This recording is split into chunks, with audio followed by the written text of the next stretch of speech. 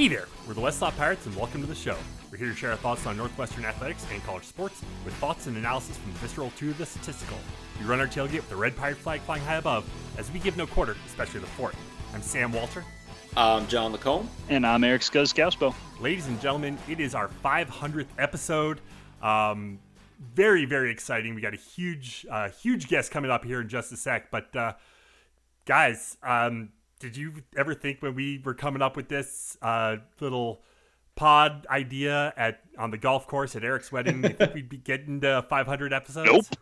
Yeah, absolutely not. And I think it's funny because how many years has it been for us now? 12. 12 years. And yeah, when we were coming up for that, I remember the initial discussions over cigars on that golf course and us talking about, oh, this would be really good, and just wanting to do it for us so that it existed. And then there were, 4 or 5 years where it was very much a family and friends affair. And I bring that up only because, talk about a way to ring in 500. So many of you listened to last week's Nebraska pod. It was, and obviously it was an incredible celebration. But we've seen our numbers go up and up and up and up and up. But I think you dovetail that with the pent up emotion that built up all of last season and the desire to have a group celebration. And we felt the full force of that in episode 499 in terms of the amount of you who listened. And we couldn't have asked for a better way to roll into number 500. Without further ado, let's get to our guest. Before we get to Joe Spivak, we want to take you back, kind of in a previously on, going all the way back to episode 298, where we were talking about the recruiting class of 2017. And, just kind of keep that in mind as you listen to this. We do have a number of preferred walk-ons coming in. One in particular who we'll talk about in a second, but Cody Gronewald, a punter from Lincoln, Nebraska, is going to be coming to walk on. We got Will Lansbury, a wide receiver from Pebble Beach, California. Eric Mueller, linebacker from Wheaton. He went to Wheaton North. Alex Olsner, superback from Niwot, Colorado, just outside my hometown there. Peter Snodgrass, a long snapper from Palo Alto. And Joe Spivak, a defensive tackle, 5'11", 287, from Darien, Illinois. This is a kid who had a scholarship offer from Michigan State and turned it down to walk on to Northwestern. So we can debate who the number one player in this class is, but there's no debate over the player most likely to wear number one at Northwestern sometime in the future, and that's Joe Spivak.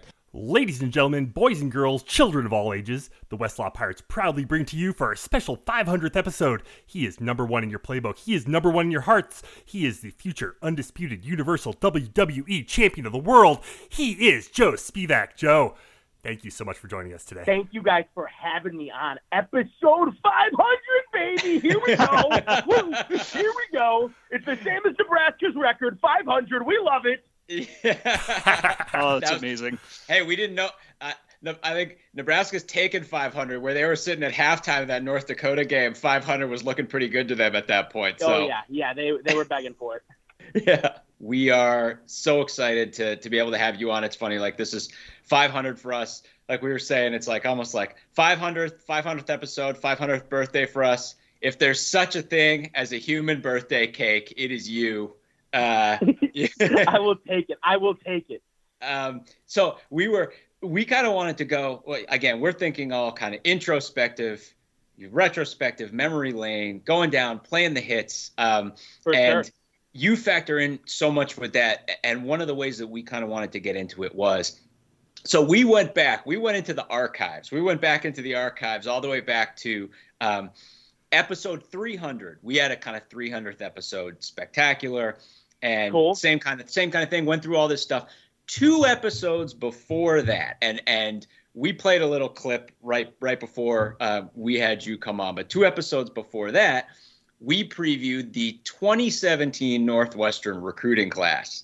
How about that? The Savage Cat 17, as we were known on Twitter, baby. Hell That's- yeah. Absolutely. Let's Yep. get that hashtag going again.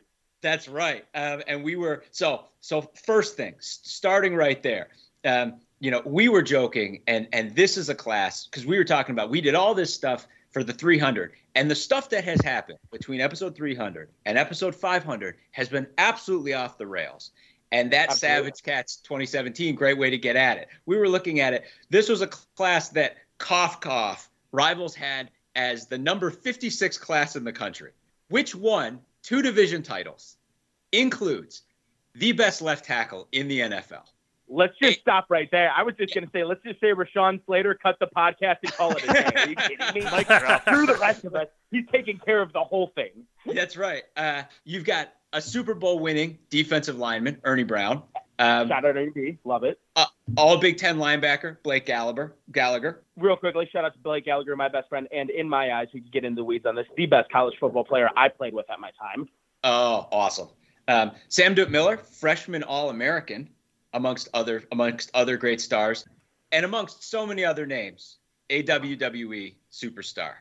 I have to say, guys, I feel like you're breezing past the power and the prowess of the walk-ons, man. You're talking about Chris Bergens, Troy Hudetts, Eric Mueller's, probably the best walk-on class, if I'm going to be so bold to say, that ever came into Northwestern, and we're making waves to this day. So with all due respect, let's not forget about the walk-ons there.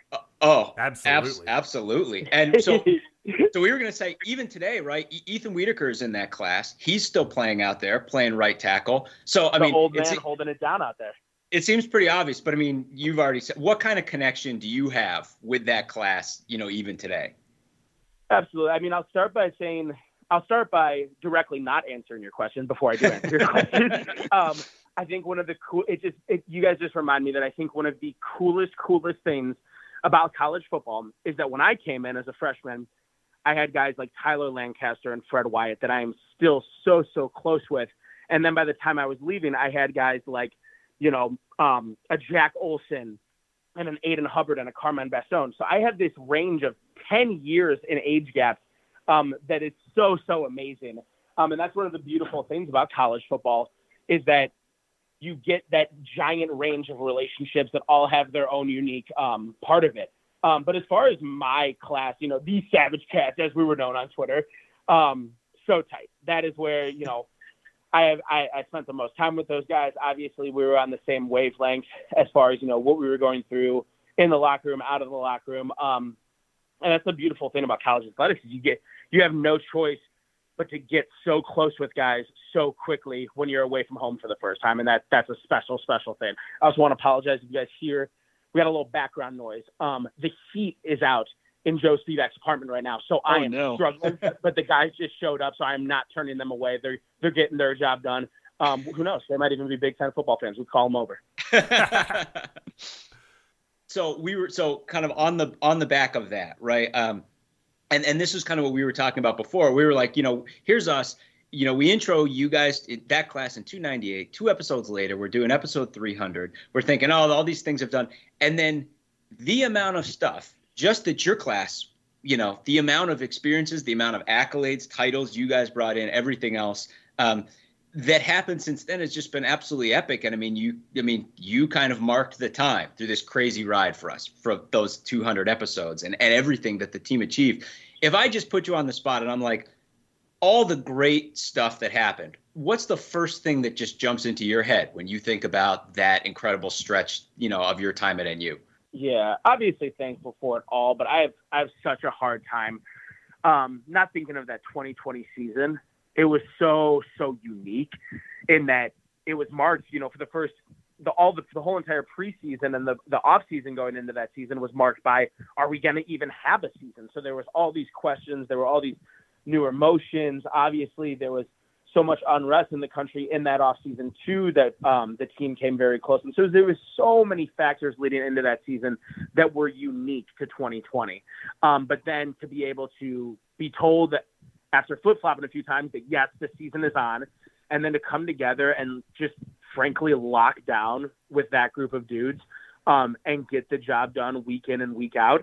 It was a really, really special time. You kind of had no choice but to embrace it and embrace the grind, embrace that you were getting COVID tested every single day, embrace that you weren't going to see anybody outside of the football team, and embrace that it was going to be worth it. And it was worth it when we won the Citrus Bowl down here in Orlando, back in Orlando. But absolutely love that 2020 season. And I just think it was, even though it was so different, it was very pure in that all it was the football and the team. And let me go in on that. I'm wondering, like, it was such a weird year. I mean, obviously, but like for you guys who all you had was the team, Yep. you know, what was that like being completely cut off from like everyone else? You know, I think that there was a large part of it that kind of gave you that chip on your shoulder that, you know, we were doing this anyways. And you saw some teams during that season just fold and immediately say, oh, well, it's the 2020 year. It's going to have an asterisk by it anyways. What's the point? We never asked what's the point.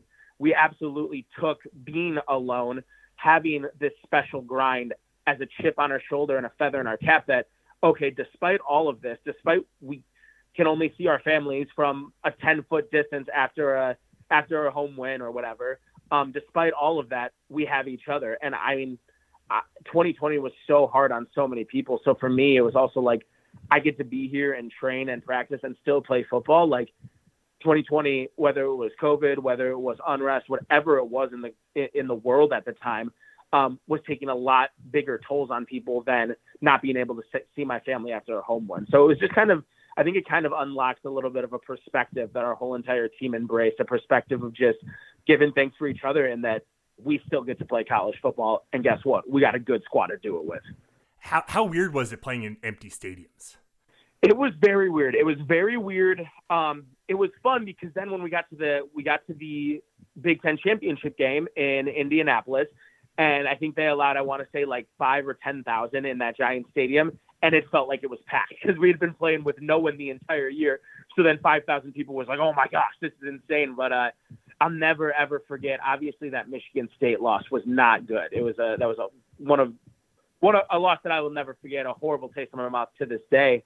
But you know, I can remember just a quick story for you guys. I can remember going through recruiting and walking through the tunnel in the Michigan State Spartan Stadium and just thinking, oh, this is cool. Obviously, every single bit of recruiting is amazing. So you're doing a little entrance through their stadium on their recruiting visit or whatever.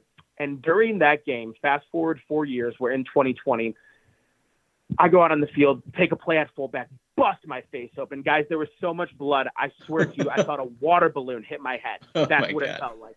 I go running off to the sideline, and the first thing I see is just disgust and horror on our trainer's face, which is the last thing you want to see from your physical trainer. So I'm like freaking out. They give me stitched up. They're like, we're running to the locker room. Okay. We run back there. And there was this really weird but cool moment in that tough loss of a game where I was in that same tunnel I was in on my recruiting visit, face stitched up, middle of a football game, and I'm jogging through to go back out there, and no one was around me and no one's in the crowd, and there was just this silence. And it was a really kind of badass and cool moment that I'll never forget, that I feel like kind of sums up that, like, it was really, really an interesting experience playing in those stadiums that, as we're seeing, I'm so excited, are so used to housing, you know, hundreds of thousands of people. And it was interesting. And like I said, I was blessed in my time to play at the Big House in Nebraska multiple times, Wisconsin multiple times. So I'll take the 2020 season because that was unique and special in its own way. I just want to say, Joe, I'm so sorry to hear about that injury and all that blood. And I'm so glad you've chosen a career where that can never happen again. Exactly. I am may as well be behind a computer. I'm so safe nowadays. I'm good. I was going to ask if that was part of the if that was a moment that fed into your desire to go into wrestling, or if that's something that way predated any of your experiences in college football. I think there's a little more. There's definitely more that went into my reason for pursuing sports entertainment and wrestling with the WWE. But I absolutely love the violence, love the controlled chaos. Obviously, it's very different than in football, but absolutely need a dose of that in my life, wherever I'm at in my life, for sure. I was curious. So, kind of a theme that you talked about with the 2020 season and even before that, and kind of a theme that's kind of like a through line that runs all the way into the WWE, I guess, is this idea of family. And you're kind of, in addition to the Northwestern football family overall, kind of a part of a couple interesting families and clubs, one of which is the number one club, which we talked about the accolades of the 2017 recruiting class. I mean, the number one club, you've got two current NFL football players, Anthony Walker, Tyler Lancaster. You've got, a doctoral candidate in Chad Hanaoka. The best, absolutely. And then Bo Sizek, who, for us, and this goes back to the history of our pod, I mean, for us, he was almost like Joe Spivak before Joe Spivak. I mean, absolutely. I love Bo. I met Bo multiple times. I actually, guys, can remember, I was probably in 7th grade around there. It was Bo's senior day. And I had a family friend who was at Northwestern. I had a family friend who was a big Northwestern ticket holder. And we were on the sideline when they were doing the senior day entrances. I'll never forget, the last person they introduced was number one, Bo Sizek. And I just remember the crowd erupting. And it was my first time I ever saw a big dude in the number one. And I thought it was the coolest thing in the world. And I've since met Bo multiple times, and we have a solid relationship, but I will never forget seeing him come out here in number one and thinking like, oh, here comes a DB or something, and seeing the big man running out number one and just thinking that was the coolest thing. One of my favorite memories as a fan is at the end of that game when Fitz let Bo carry the ball twice, trying to bust into the goal line and score a touchdown. And we were all just going ballistic in the stands because it would have been the greatest thing if you'd actually been able to break through. I mean, it's probably a godsend it didn't happen, because Evanston would have burned to the ground. So true. Now you have me thinking, is there some photograph out in the world somewhere of Bo Sizek with 7th grade Joe Spivak standing next to him? Probably not. I have a picture from that game. 7th grade Joe Spivak is looking about exactly what you expect 7th grade Joe Spivak to look like. I just remember the game. It's me. I'm there. The picture is me rocking the Northwestern. My sister, who swam at Illinois, is rocking her Illinois Letterman's jacket. Hate to see it, but nevertheless, no pictures were taken with Bo at the time. I don't even know if I've got a picture with Bo since. We've seen each other a lot, so it's kind of messed up now that I think about it. Oh, well, we'll have to make that happen at some point. Yeah. Want to ask you about your transition from playing football into the WWE. Like, what's that been like? I mean, you got the part of the NIL program, and now you're down in Orlando training. We're seeing you on NXT pay-per-views, which is awesome. Yeah. How's that transition been going? Yeah, but holding it down on the pay-per-views with the security, the Gallus boys get a little out of hand. So we're doing the thing, but no, the transition has been really, really fun, really exciting. Definitely not seamless, but definitely smooth. I was very, very blessed to be a part of that NIL class. I had been talking to the WWE for a couple of years at that point, just reaching out to people through Northwestern, reaching out to anyone I could, asking questions, and was lucky to be connected with the right people at the right time when they were putting that NIL class together. So that was a great segue to be able to meet people, and then to actually get down here about 2 months ago now and start training was just fantastic. I came in with a group of very like-minded people, and the culture down here is definitely filled with people that I think the Northwestern football family can relate to, just hardworking people with chips on their shoulder. And we're all working together, working to make each other better. But at the same time, we do all have that goal of being on SmackDown or Raw. So it is very, very competitive, which is, the culture I've lived in with any football team I've been on. And it's one I'm really appreciative to be in down here. Yeah, that's what we're kind of curious about is the juxtaposition between football and WWE. Like, can you take us through, like, what's a day for you like down there? Like, what's a typical day? What's the routine of a future WWE superstar? Absolutely. So today, I'll start with by saying today's an uncommon day. Today's Tuesday. Tuesdays are different because Tuesday is our NXT TV days. That's when we're live on USA Network. So, I'll be heading into work in about a half hour or so, a little bit different of a day. And filming pre-tapes and getting ready for the fights at night all day, which is an exciting time. But the rest of the days are it's cool. It's very cool. It's something you guys can relate to with Northwestern football. I'm getting up, going in, watching some film, usually with a coach or another wrestler, someone whose style I'm trying to work on. And then training for a couple hours in the weight room, doing conditioning and lifting, and then getting in the ring and just working on the art of wrestling. A couple days a week, definitely going live and running some matches, fighting each other, but also a lot of drilling. Throughout the week, we also work in promo times to develop our characters and things like that. A lot of skull sessions to watch film, and it's cool. We also, being new, they also have like classes on the WWE and wrestling history, which is so rich and so interesting to learn about. And yeah, it's cool. It's been a lot of fun. That's usually the flow of the day, but it's cool. On weekends like this upcoming weekend, we're also we travel around Florida and do live shows, which is just great to be with fans. And at the end of the day, that's why I'm doing this whole thing, is that crowd connection, being with the fans, even if it is just right now as a security role, but to eventually one day be able to connect with them a lot more. That's awesome. So like you mentioned being live on USA. So that's USA Network on Tuesday nights. Yes, sir. Absolutely. Tune in tonight. Fantastic. And then you mentioned the pay-per-views as well. And just, for all of our NU fans who have followed your career at Northwestern and want to dip their toe or are already wrestling fans and want to make sure they get to see Joe. How often do those pay-per-views happen? When's the next one? Absolutely. I mean, first of all, no Northwestern football fans knowing that no dipping toes. You are breaking your thumb on the remote control and you're cannonballing into Peacock TV. Damn straight. So for NXT, our premium live events, which are our pay-per-views, those are kind of sporadic throughout the year. They come and go. So we just had one this past Sunday. That was Worlds Collide, which is exciting. So I would definitely say probably at least a couple months till the next premium live event from NXT. But as far as WWE goes, if you have a Peacock subscription, you'll be up to date on those. There's a pay-per-view just about every month coming from the WWE that even if you're not someone who watches SmackDown and Raw every single week, there's so much you can take and so much entertainment to be found in those pay-per-views especially. So definitely tune in. Peacock is absolutely your one-stop shop for everything WWE. I just got paid for saying that, so there we go. Gotta get your plugs in. Yeah, exactly. I wish.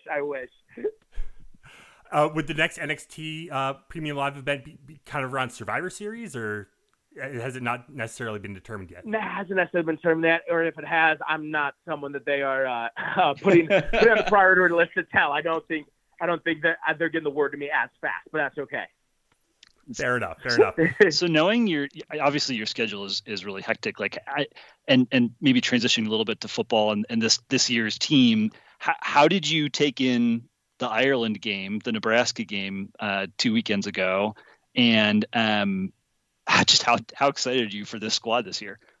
I was elated. I was so jacked up for the guys. That was actually great. So I mentioned that we travel around Florida for our live shows with our fans, which is so fun, but that's kind of sporadic. It's not every single weekend. So I was absolutely geeked when I saw that we weren't traveling that weekend. I was actually with Stephen Reese. Oh, nice. Who played football. One of the best special teamers the Cats had. He of the Macarena. Yes, exactly. Much better known for his sideline dancing, unfortunately for Steve. But I watched Stephen Reese and his girlfriend Leighton Yanor. Shout out to the Northwestern lacrosse team, as well as Megan Morant, who is a correspondent for SmackDown and a former Northwestern cross-country Wildcat. So I had a good Northwestern crew to watch with down here in Orlando, and we were lasered into the game. We were going nuts. The sports bar we were at actually lost power for a second, and we were getting heated, to say the least.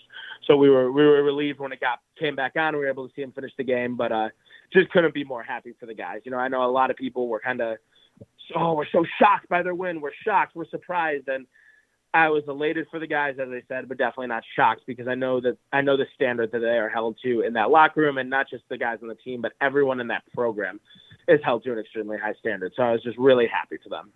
With Northwestern playing Duke this weekend, I'd be interested, how they've got a whole new coaching staff, a whole new system.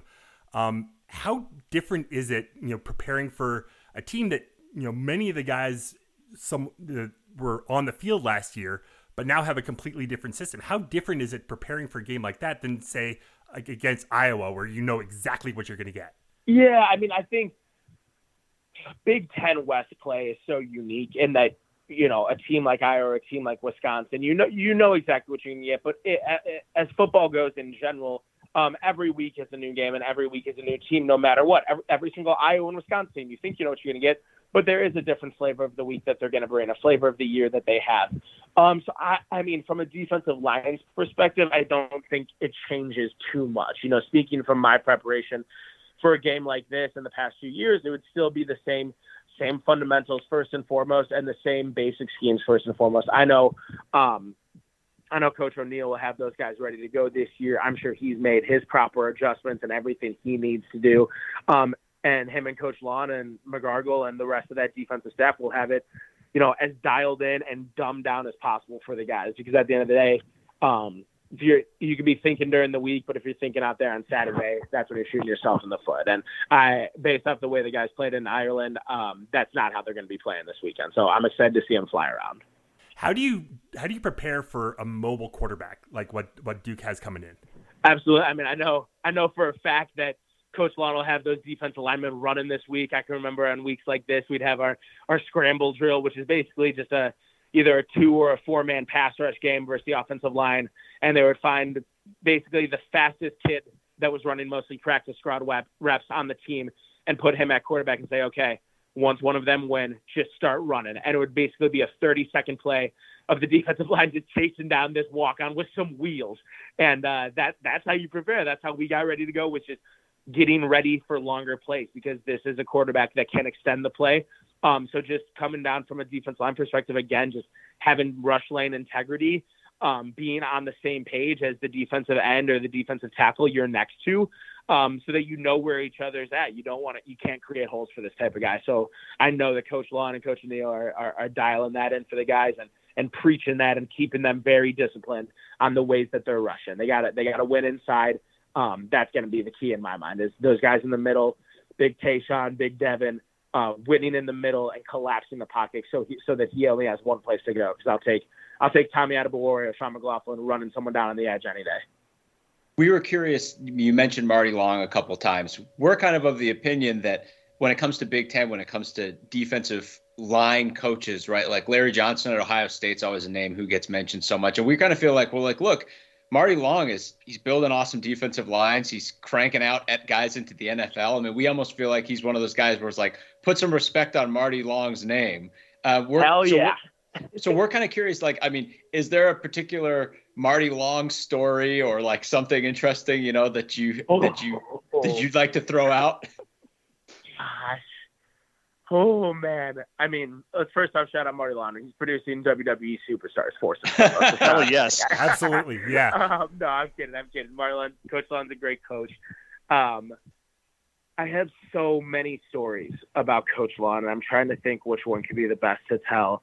Gosh, this might even be, maybe we do for the 600th episode, we just do a Marty Lon spectacular, have him in here. It could almost be a kind of roast of Marty Lon, and you guys can have defensive linemen from all different generations come in and tell a story and just kind of make a little cheers to him, because there's definitely enough stories to go around.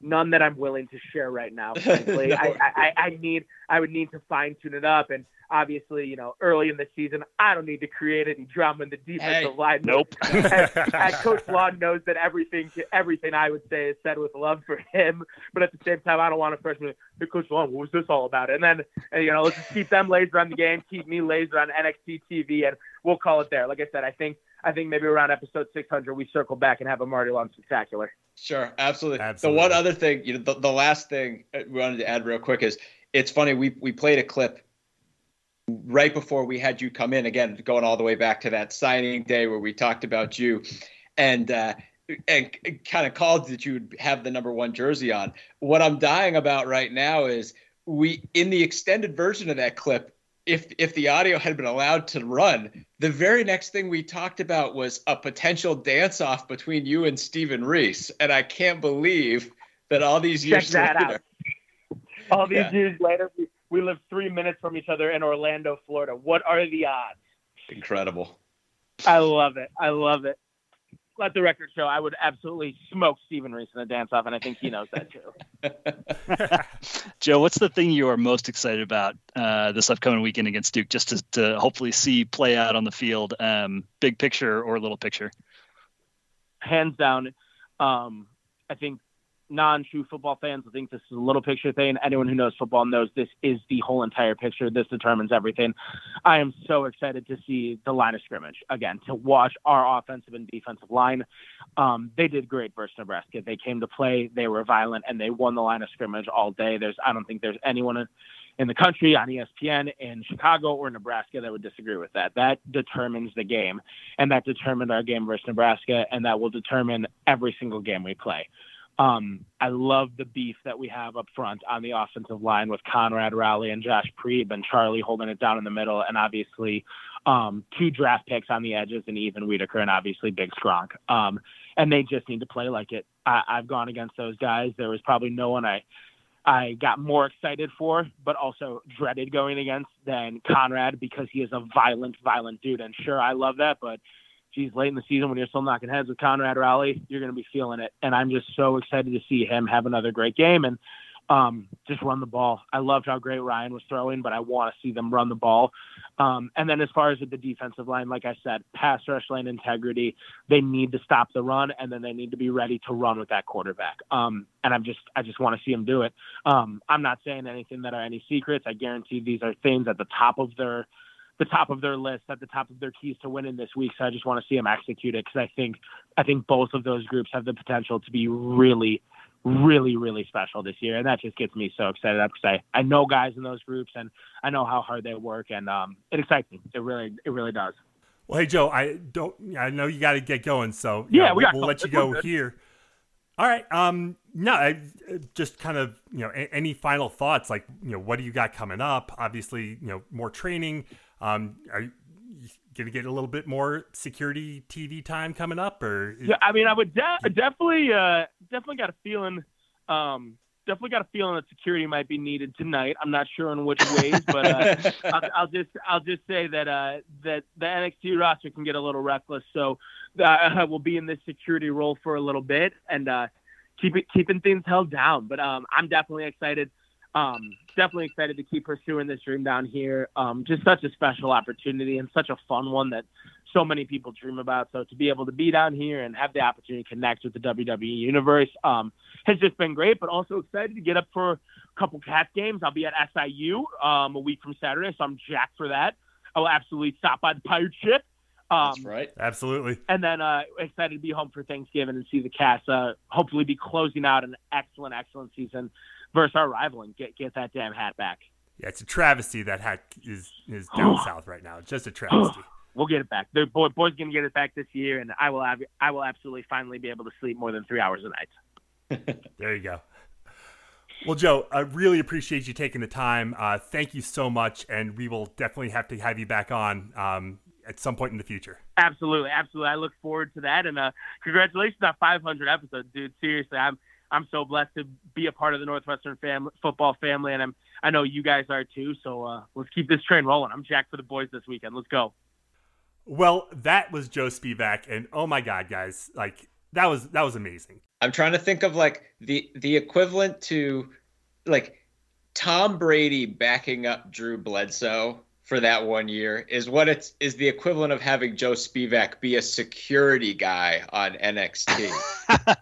Okay, you can only contain that supernova for so long. WWE, let the man cook. But I'm sure that's all coming down the road. But for now, we can all tune into USA Tonight and watch him. Oh, I will be adjusting my DVR the moment this podcast ends. If you or a loved one is seriously injured by someone else's negligence, hire Kent Simpson of the Simpson Law Group. After over a decade prosecuting murder cases in Chicago, Simpson opened his own firm focused on wrongful death and personal injury cases. He specializes in car, truck, motorcycle, boat, and other transportation accidents, as well as construction accidents, medical negligence, slip and falls, product liability, and more. Millions recovered for clients. No fee unless he wins. The Simpson Law Group. compassion, empathy, and vigorous advocacy. Go to simpsonlawgroup.com or call 312-332-2107 for a free consultation, and go Cats. Well, let's get into this weekend's game. Duke coming in, we saw them shutting out Temple, but we go back to our Duke preview, didn't really think too much of their defense. And while, yes, they did shut out Temple, it's not like Temple is the Clemson of the Philadelphia area. Well, okay, let me just say this off the bat, because you're talking about the defense, and if you go back to that defensive preview, I didn't talk about Duke's defense at all in that game. That was just a vent session on what happened in the Duke game last year, okay? So there are a lot of you thinking, all right, well, let's go into that game. You didn't say anything about Duke's defense at all. All right, let's talk about Duke's defense then. Duke's defense is awful, okay? It's awful. That's not hubris. That's not me saying Duke was literally the worst defense in the country last year. The worst defense in the country. 13 yards worse per game than the next worst defense, okay? That's who they are. Now, you might be looking, like Sam said, at that 30-0 blanking of Temple. I encourage you all to watch the highlights of that game. Temple, who was the 5th worst offense in all of college football last year, literally can't execute a quarterback to running back exchange. That is where Temple's offense is. That's why Temple has been blown out 8 games in a row. That's why they've scored less than 10 points in 6 of those games. Temple can't execute basic exchanges on offense without putting the ball on the deck, okay? This is not all a way of saying, because a ton of you are being like, you are just jinxing us like crazy. No, I'm not. It's beyond there should be an expectation that we put up big offensive numbers in this game. It should be an expectation. It may also be a necessity. Duke can really do some crazy stuff on the offensive side of the ball, and we're going to need it. If you want me to focus in on 2 players, it's super easy to do that for defense. Duke's best players are their linebackers, just like Nebraska's best players are their linebackers. The difference is Duke only plays 2. Nebraska played 4. Shaka Hayward and Dorian Mousey are the guys for Duke. Those guys fly all over the place. They make tackles. They were the 2 leading tacklers against Temple. Those were the 2 guys we highlighted in the 2021 preview coming into this season. They're great. They're smart football players. They move around. They're also very small. And you know what? So is Duke's defense overall. They get manhandled in the trenches. We listened to the god Joe Spivak talk about the fact that he thinks it's all going to happen in the trenches. And that's the thing. That's where it's going to happen. But again, I'm saying the pressure should be on our offense because, frankly, it was a horror show in Durham last year. We were about the only team who turned in a performance like that against Duke's defense last year. All of that revenge should be built up. All that desire to pound them should be built up. And again, and I'll hand it to Scuzz to talk about it, but it's like we're probably going to need some points in this game. Real talk. We need to move the ball and score points because we think Duke can get points on their side of the ball. Yeah, I'm going to be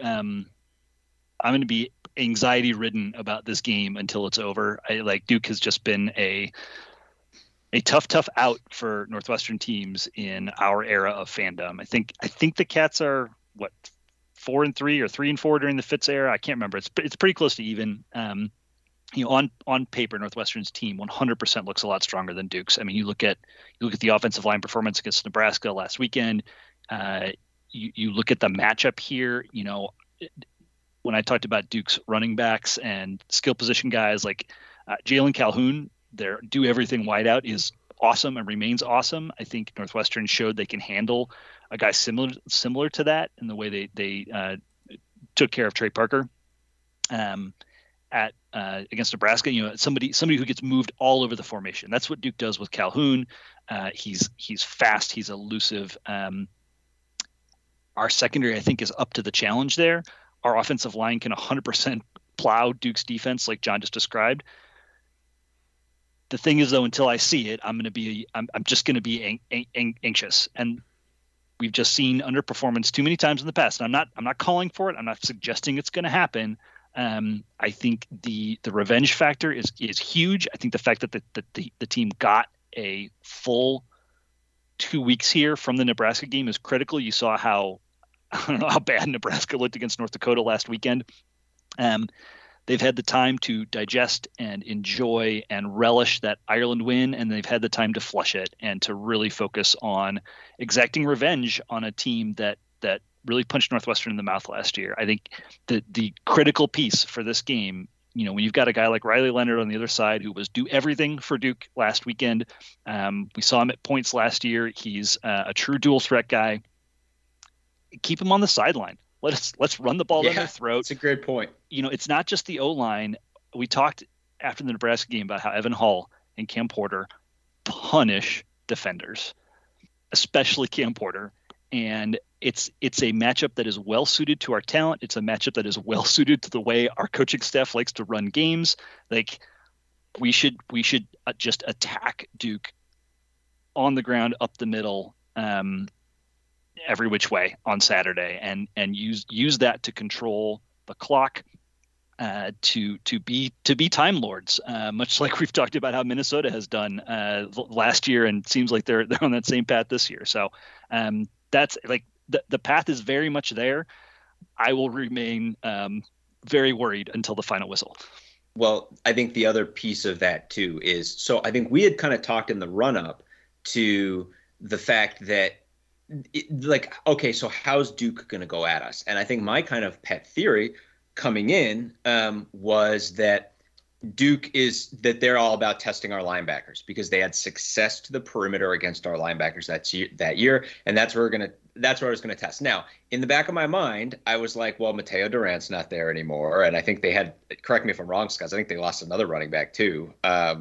Durant's the one that matters though, because he's the only he was the one that did virtually all the damage last year. Right, and the thing is, Duke didn't have more horses in the stable there. You can watch the Temple highlight. Duke's not trying to run the ball this year. They can't. They don't have the ponies in the trenches to do that, and they don't have the backs to go to the perimeter anymore. So that trick's out for them. They didn't even try really to do it against Temple. What they can do is a couple of things. Number one, Leonard is such a pain in the ass. If you look at his stats from Temple, you'll see, I think he was their leading rusher. All of that was out of pass sets. He just knows when to run. He gets back there, and then he's like, I see a hole, I'm going for it, and he takes off, and he's really good at it. And it sucks to have to play quarterbacks like that, and he's really good at doing that. The other piece of it, too, is, yes, Duke's not going to be attacking our guys with that perimeter running, but they are going to hit us with the other thing they had a lot of success with, and you see it on Temple. And Scuzz mentioned Calhoun. He's a big piece of it. They love wheel routes. They run them with running backs. They run them with wide receivers off sprints. It's attacking the linebacker core. They try to stress the linebackers with real routes. They'll send a wide out on a fly, clear out the corner, and wheel route into that area and just try to test your running backs. They did it against us last year. They're going to try to do that again this year. I think if you look at on Duke's tape, the three guys that they're going at are going to be Eric Mueller, who, again, he was awesome against Nebraska. He's just young, and they're going to just try to go at him. Nebraska did it with their tight ends in their game. They're just looking at lack of experience and trying to attack it underneath.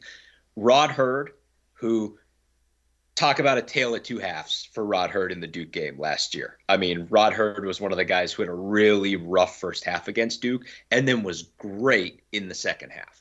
But I think you're going to see a lot of Rod Hurd in this game, and Duke's going to go at him. And then we don't know, but if Garnett Hollis is playing in this game, Duke is going to do the other thing that Duke, I mean, Scuzz talked about our history with Duke. As long as you can go back, Duke runs that RPO quick slant game again and again and again. They create a mesh in the backfield, and then they chuck it right out of that mesh on a hard slant and just try to get a catch and run. And it's very mentally taxing for defense because it requires a ton of concentration. You're constantly having to read what's happening, maintain your discipline, maintain your assignment, and they're just looking for they've kind of got a play that as long as they throw it right and catch it right, they're going to gain yards every time. Right. Through one option or the other. The question is, who's going to break first? Are they going to make a mistake first, or is the defense going to make a mistake first? It is designed to stress you mentally. And you mentioned, I think you said Eric Miller. I think you meant Xander Miller. Miller, yeah. Yeah, Xander. I had Eric going all the way back. Right. Sam mentioned Eric in the yeah. But yeah, Garnett Hollis, being a player with not a ton of game reps. Gallagher, Miller, Metz, like they're going to target our back seven players and see if they can elicit mental mistakes. That's going to be the game for Duke on that side of the ball. Absolutely. And we don't know the status of AJ Hampton. Obviously, right. Fitz isn't going to talk about. I mean, we can't get it flipping too deep. We're not going to get any injury information on Monday. Exactly. And again, and we talked about it. Scuzz talked about it. Hollis looked great against Nebraska. He's just young, and Duke's going to go at him. And I think that's the thing. The biggest piece, if I had to highlight all of it, it's just Leonard is a pain in the ass. He's going to get 4-man rushes. I would imagine we're going to try to spy him a little bit, but he just knows when to run, and he knows when to see 5 to 10 yards that he can pick up on the ground, and he goes and gets them. The reason the line, correct me if I'm wrong, I think we opened as 6-point favorites, and now it's for 9.5 points? Is that 9.5? Yeah. The reason for that is that we should expect to dominate in the trenches on both sides of the ball. And that's the thing. It's like, enough screwing around. Not that this team screwed around last week. They most certainly did not. They went out and took care of business on offense against Nebraska. Same. 500 yards. This team gave up more than 500 yards per game last year. And we were one of the only teams that didn't cash that check. Well, F that. Let's go out and just hammer this team. 250 on the ground, 250 through the air, right? That's why the line is where it is. Let's go out and get this, because there's a lot of things Duke can get on offense, but there are more things we should get on offense, and that should be the kind of game that this is. Just a quick note. Obviously, it's a home game. We're going to be up there tailgating. We are not 100% sure which parking lot we're in yet, so I would at this point say, this is where we're going to be. It sounds like we're either going to be in the central golf lot or the south golf lot, one of those two. But keep an eye on our social, Twitter, Instagram. We'll definitely be making announcements where we are online. So come on by, look for the red pirate flag, say hi. We'd love to see. We will not be renaming ourselves the Golf Lot Pirates. But we can speak to, like, the golf lot is a marvelous experience because it's grassy, like it's a good place to be. Yeah, I mean, and that's the thing. Like, I think we've been in every spot over the years, and we love all of them. I don't think there's any loser. I mean, obviously, we like being hospital lot's not great. Yeah, hospital lot's not. Yeah, hospital lot's not great. But South Golf in particular, South Golf is a special place. I mean, it's away from the stadium is the downside. It really is. Something about that feel of the grass and the look of the place. It just feels like fall. You get kids throwing footballs and everything. But yeah, we should also mention too, I don't know if we've mentioned this too much. We are, what are we? 128. Where are we, Sammy? 128. Section 128, row 56, 57. Yeah. So that's where we sit. And Sammy and I will be there. And if you want to come say hi during the game, feel free to do that also. But we'd love to see you guys at the tailgate before the game. We'll hook you up with a beer brought, give you the whole experience. So, don't really want to spend a whole lot of time going through last week's results. Was there anything that kind of stood out for you guys looking at the rest of the Big Ten? I mean, just that, like, there are years that we miss stuff, and then there's years that we do pretty well. And if you listen to our previews and the way we broke down what we expected to see from different teams, well, our hit rate's pretty good right now. I think Nebraska, we don't need to cover that again, but for some fun, go watch their first half against North Dakota. It was rough, folks.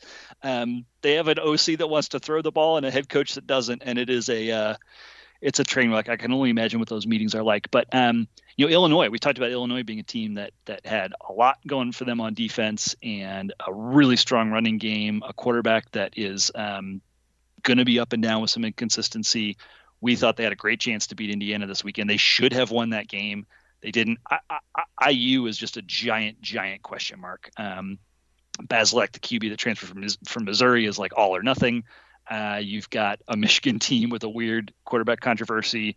You've got a Penn State team with hardly an offense at all to go with their epically great defense. Which Scuzz in particular was on, people. You can go back and listen to that. Scuzz has been more glass half empty on Penn State than just about anybody, and that played out pretty strong.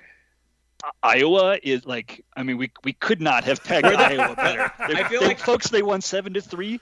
That's not a touchdown. 2 safeties and a field goal, my friends. I was gonna say it was basically like a Hollywood screenwriter hastily wrote the Iowa football story, and then the producers were like, "This is too on the nose. You need to go back and rewrite this." I think it was funny. We joked on Twitter a little bit that if you look at what we were kind of off on, bizarrely, it was the beginning of the Ohio State game. Just mainly because sort of. Well, and that's the thing. CJ Stroud was a little squirrely in that game.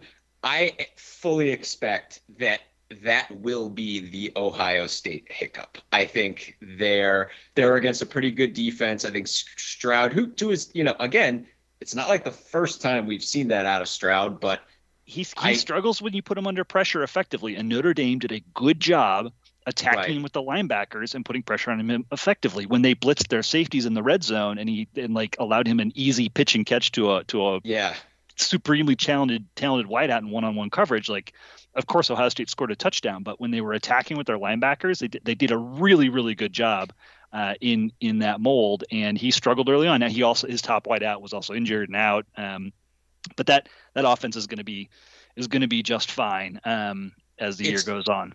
Yeah, I was going to say, I'd say Notre Dame's got a couple issues. Number one, I think Notre Dame's offense has got some problems, and I think one of the legacies of this game will be that Notre Dame's offense wasn't good enough to cash the ridiculous chips that they were put in front of them in the first half of this game and potentially build a lead they could do something with, and they just weren't able to do it. And the other thing, Brandon Joseph's an incredible athlete, but to Scuzz's point, Brandon Joseph standing flat-footed in the deep third on a dual safety blitz that takes a full 5 seconds to get where it needs to go. That's not a winning play. I'm just going to say, I think everyone was like, Notre Dame, what are you doing on this play? They practically handed Ohio State a touchdown there. But I think, regardless, I think the Buckeye battle station is, they'll put a couple 600-yard performances up to erase the stink off of this one, which at the end of the day, they won, pretty comfortably. And I would imagine they're going to be able to start doing that this weekend. Just looking through the schedule for this weekend, not a lot of interesting matchups. There's only 3 games on the Big Ten slate where the point spread is under 17 points. We're a 9.5-point favorite. You've got Iowa's a 3.5-point favorite over Iowa State, and Illinois is a 4.5-point favorite over Virginia. Every other game, there's either no line because it's an FCS game, or the line is Big Ten team favored by 17 or more. So, El Asico, as the shutdown fullcast refers to it, like Iowa State is your like appointment viewing after the end of our game.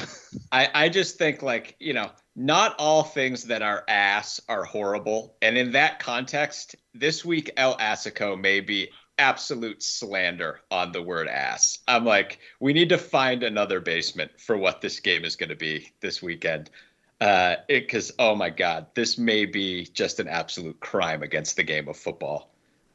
Although we should say, right, Iowa State looked pretty good last week. I mean, it wasn't them going out and not scoring any touchdowns. And Sam, you sent us that clip. Leading the way for Iowa State and probably leading the way for them this weekend is Jairo Brock. We all know him. Who, we thought he was going to be a Northwestern Wildcat, and then he picked Iowa State. We were all upset at the time, but who got that spot? One Evan Hull. So that's worked out quite well for us. But Brock looks like he's doing great work for Iowa State right now. So, maybe he'll be the only highlight of that otherwise atrocious affair. And, kind of looking around nationally, not a ton of, big matchups there either. I mean, Texas, Alabama, because of the laundry people are excited about, but that's not going to be a game. Baylor BYU is the only game matching up two top 25 teams. So, it's going to be a fun weekend to just, kind of kick back, come have a drink with us, come have a bite with us in the parking lot or the golf course, wherever we actually are. We'll let you know. Other than that, it's kind of a standard week 2, a lot of cream puff games, kind of teams getting ready for things, kind of shaking off the rust, trying to decide what they are. And, I think we'll get a sense after this weekend, especially, what is the 2022 Northwestern, what do we expect to see? We'll have a roadmap, I think, for the rest of the season, coming out of this weekend. Great revenge game, great opportunity for the Cats to put an exclamation point on what was already an exclamation point start to the season, and to really build some momentum going into the rest of non-con and then conference season. So I'm jacked up for it. I think it's going to be. I am. While anxious, I'm cautiously optimistic because the matchups look good for us, but still just cannot wait to see this team get back out on the field and hopefully watch them do some more punishing. Absolutely. And on the back of what Sam said, again, right, the deck is pretty clear this weekend. It should be all about Northwestern, all about Duke. Come find us. Again, we were gifted such a great game and such a great experience that we all had remotely, while so many of you were in Ireland, but just at this absolute festival to kick off this start of the year. We expect that many of you are going to find us under the red pirate flag and tell us your best Ireland stories. We want to hear every one of those stories. And we will happily hand you a beer and let us have you tell us every great thing that happened that week. So again, follow us on Twitter, Instagram, Facebook. We'll let you know where we are. So hopefully we'll be able to then announce that next week where our tailgate spot is for the rest of the 2022 season. But any last thoughts before we get out of here? Just Joe's the man. Thanks again to Joe Spivak. Set your DVRs. Tune into USA Network tonight to catch the next WWE NXT show. Look for Joe running security detail, and And thanks to all of you for 500 episodes, man. Absolutely. Yeah. I mean, it's the way we watch what has happened to our audience over really like the past, 7 or 8 years, has just been unbelievable. And now the interactions we have with you all online, through the pod, everything, it's just fantastic. Thank you so much, everybody. So with that, we'll go ahead and leave it there for tonight. Head to our website, westlawpirates.com, where you can leave comments and questions. Find us on Facebook, Twitter, and Instagram at westlawpirates. And you can always email the show, westlawpirates@gmail.com. Tune in next time as we give our visceral and statistical views on Northwestern athletics. And look for us in the west side of Bryan Field flying the red pirate flag, because we give no quarter, especially the fourth. For John Lacombe and Eric Skazbo, I'm Sam Walter. Thanks so much for listening. We'll see you next time.